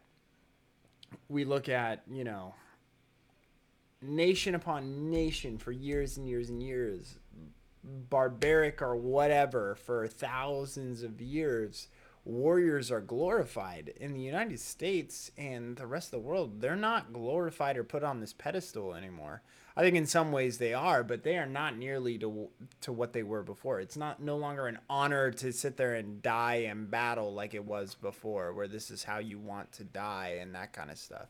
I still think that there's an element of that, and I think that the military tries to promote it, like even Marines still say in Valhalla or whatever, but it's definitely not on the level of all these people where it was something that was idolized, where violence is appreciated as much as it was before. And so people are struggling with that, and mentally that can cause huge issues where this is my occupation, this is what I do, this is what I'm good at even, and it's not something that is valued in our society, and it's grotesque and gross even.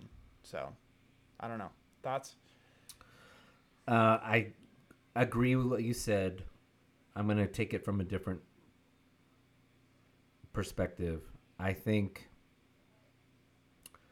somewhere in the mid 20th century, it started on the right, but it was also adopted by both the right and the left politically in the United States have adopted this idea of hyper-individualism.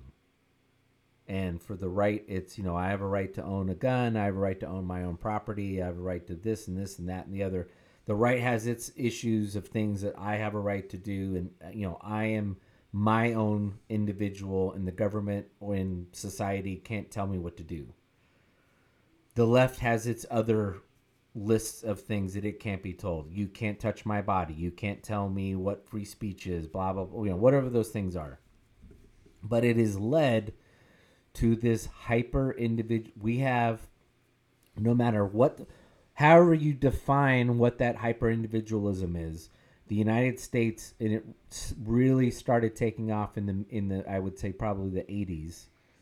This idea of hyper individualism. The United States, we really, for a while, we valued what we called nuclear family in the late 20th century, but then really the individual, and part of this came about, I think, with the internet, and the internet empowering people to find their own, search out their own information, their own truth, and all that kind of stuff. We really leaned into the individual, and to what the Sebastian is talking about. We've slowly just destroyed any meaningful identification and also obligation to community. And somehow to get this back to the church and Christianity. I don't know how, and this discussion isn't meant to solve the problem, but it's one of these discussions that you and I talk about where let's just admit we have a problem and then start thinking about what the problem is and ruminating on the problem, maybe what the solution is. The church leaned into that. Somehow, at some point, it leaned into that. Yeah, we all showed up, whether it be 50 people or 200 people or 400 people or 2,000 people or 4,000 people would show up at church. But we're all basically showing up as individuals. And sense of community was destroyed. And therefore, to use kind of a modern phrase, the church lost its stickiness. Yes. There's nothing keeping people with church. No. There's no incentive for me to go to church anymore. Or in this, in the case of this article, community. The church is not. At some point, the church stopped providing community. And yeah, and that's why. Well, I mean, we've talked about it several times, and we don't do it ourselves, but there's something to be said about the home church, of where all of a sudden there's a sense of community, and that's why it's so successful, and why we say that is what church is probably meant to be.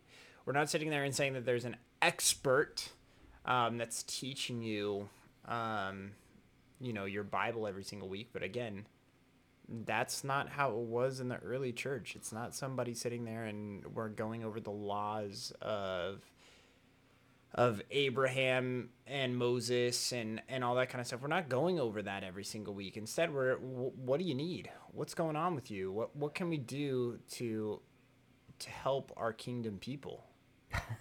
How do I be the mitigator at my work where I've got a Palestinian friend and a Jewish friend who don't see eye to eye, right? And they want me to pick a side? And that's what I think is the biggest deal in all of this, where it's like, again, they're not,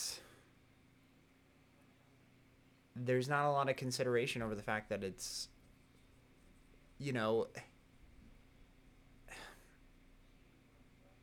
is that we don't have to sit there when you do home church, you don't need an expert teaching you the ins and outs of the Bible, because again, nobody had that for years and years and years. Yeah. We're not sitting there being able to dissect it, blah, blah, blah. What we're able to do now is unheard of. Nobody was able to do this thousands of years ago. No, instead, what we're able to do is we are able to do exactly what the people were two millennium ago, and sit there and give love to one another and care for one another in the situations that we are a part of, That is what we can do, and that's what home church really should be doing, is giving people an opportunity to experience community every single day. You're in education. Most of the friends that I have are in education. My wife's in education. The United States used to have not just the best colleges, but arguably the best K through 12. California, for a century, was known to have the best K through 12 schools in the world. I don't think it's outside the realm of it. It's not inaccurate to say that my mom and dad decided to move from Oklahoma when circumstances happened there to California, because in large part they wanted me to have a really good education. The education problem we have in the United States, whatever it is, behavior, lack of whatever you think the problem is in schools, it's the same problem. It's lack of community. I think if you want to solve 90% of the problems that are going on in the United States, and I think this is why the United States, sometimes we overstate and we think we're worse than everybody else is. I think in a lot of instances we are worse than the rest of the world, because again, we've adopted this hyper individualism that has not taken over Europe, that has not taken over Great Britain, that is certainly not taken over the Southern Hemisphere or Asia, that is still very much collective and community, and you're bound to what society thinks, and there's this honor. We don't have that. We was fuck you. I can do whatever I want. If you don't like it, you can go suck on it. And yeah, it's great. It gives us a lot of freedom, but there's big consequences to that. And that's why we're seeing the mental health issues. That's why we're seeing, no matter what our government tries to do, why we're seeing, I think, the drug issue we have, the violence that we have, all of the big issues that everyone around a table, whether right or left, center, libertarian, socialist, whatever, would say, these are the big things I see.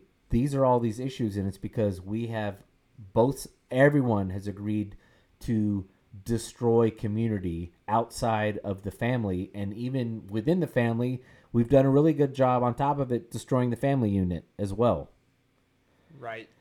And so to wrap this up and this long episode up, and you can, not to say you should give your thoughts too,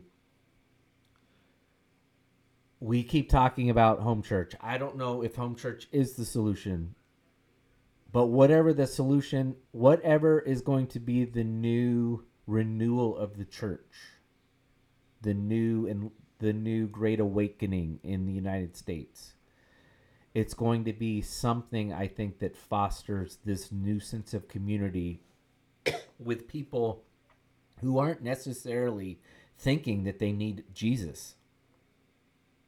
Yeah. They're just looking for community. And then as they find community, they realize, oh, this sense of community is informed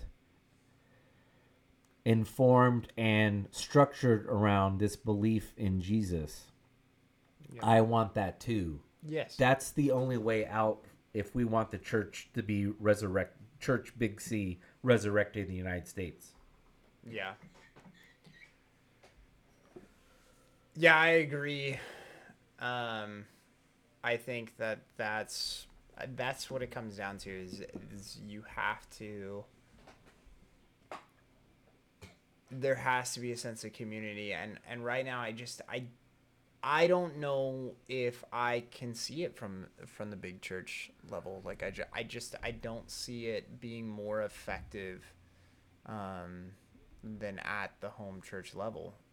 And I don't have a problem with the home church at all. Like there's nothing that I see that was bad from it. I think it's more work for people, which I don't blame people for thinking that, you're having to prepare. But even then, I still feel like our home church followed a fairly structured church service where it was like, okay, we're not necessarily sitting there and having a full-on, sermon, music, all that kind of stuff. But we did feel like there had to be an element of this or that, and where, in all honesty, really all it needed to be was, how's everybody doing this week? Is there any way that we can help you out, or whatever?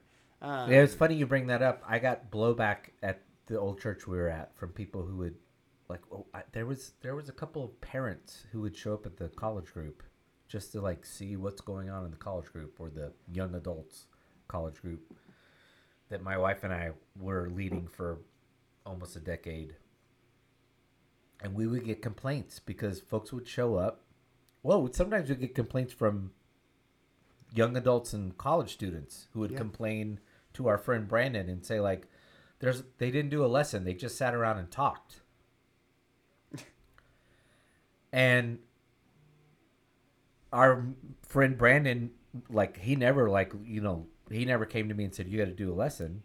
He would ask me, like, yeah, there's just some days where I would just be like, we're not going to do anything. We're just going to sit here.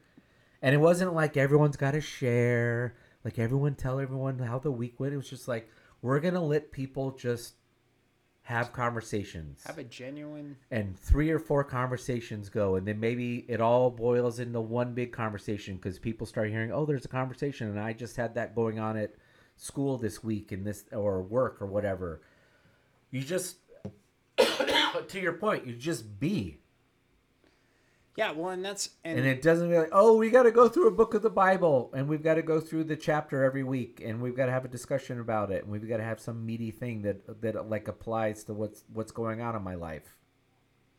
Well, and I had a community group that I was a part of where I was very much involved with the leader, and we had a couple that was very much upset over the fact that it was like, I don't understand why we're not doing a lesson every single week, and I'm not being challenged, and I'm not being like this or that every single week. And it was like, That's between you and the Holy Spirit. I feel like you're missing the point of what this is about. Right. And that's the hard part where I do agree. I think that is, if you are thinking that is what church is about, is this, and It's part of church, but it's not. And here's something where I'm like, I've talked about it on this show before, where I said, I feel like I need to be challenged. Like there's something where it's like, I feel like a majority of the teachings, and that's why we like Forrest and blah, blah, blah, don't necessarily challenge anybody or provoke any thought. But again, I will say that at the basics and what the priority needs to be about it is that there should be a sense of community. And when you brought up teachers, where it's like, I feel like for teachers this is the same way, where there are teachers out there who believe that the 100%, the first priority of their job is that they should be teaching children about their core subject. And my idea and my philosophy is, nope. I believe that first and foremost, and especially at the high school level, that your first job is to develop meaningful relationships with every single one of your students. That should be your job. And then second comes the content that you're trying to teach, because I don't think that content can get across without the relationships, because believe it or not, there are more important things out there in the world than learning whether or not 2 + 2 = 4. Right. There is so much more to it than this.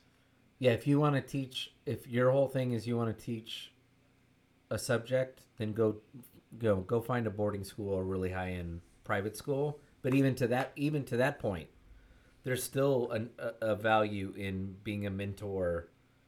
And I say the same thing with the church, where if you're sitting there and you're saying that the most important thing is teaching people what is right and wrong, I think you've missed the whole point. Correct. Where it's not about that at all. It's about giving people a sense of community and a sense of belonging. And we don't give that anymore because everybody is so fixated on making sure that people know what is right and what is wrong. Right. And again, that goes back to that adage that we've been talking about over and over and over again, is why are people leaving the church? And we've talked about what they are, and it could be COVID, and really at the end of the day, people are lazy, and ultimately they just don't want to go. But at the same time, what are some of those things that are unappealing about the church, that are like these are problems? Well, that's why I use the term sticky. You can say COVID, it's this, it's that, and the other. At the end of the day, nobody's sitting there and saying like, "Oh man, this is something I wanted to go to." This is COVID happened. COVID happened. It came and went. People are going back to football games and basketball games and baseball games. They didn't lose their stickiness. Why? Because people saw value in going back. It wasn't like, I didn't need that. Church was not able to provide that kind of stickiness. So like, I need to go back to that. No, I feel like I'm losing something by not being there. Yeah, no. Now what you've gotten is church is a chore. Yeah. Church is a chore. It's something that I've been told since I was young that I need to go to, and so therefore I go. But it's like, that's not why you should have been going in the first place. No. And I'm not sitting there and saying that we need to like make church more sexy or whatever. That's not what I'm saying at all. And community is not a sexy thing. It's actually more of the thing of what is the attractive part of the church? What is it that they want? Like, what is the good thing from church? And that's what it should have been giving all along, is this sense of community. And that's why people should feel like that they should be a part of it. Right. So, yeah, going back to this quote and wrapping up the discussion and the episode, the church really needs to figure out how it can build community, so then that community is leading to healthy marriages and families, and healthy marriages and families are leading to healthy friendships, and then those friendships building community even outside of church. And I think that's the only way you can be on the right or the left and say we need to ban drugs or we need to ban guns. None of these things are going to be solved until we figure out what is broken within our society specifically that is leading people to desperate acts of murder or desperate acts of slowly killing themselves. Yeah. Because it's an epidemic on both sides. It is an epidemic. We have way too many of these mass shootings. We have over 100,000 people dying each year now from drug overdoses. Yeah, a lot of it's fentanyl, but it doesn't matter what it's specifically doing it. We have people, way too many people who are killing themselves via drugs because the world is not enough. They don't have any sense of purpose or community to keep them from numbing themselves. So if you have any solutions, let us know. Subscribe, rate, and review. And if you don't like to subscribe, rate, and review this podcast, you can go to hell.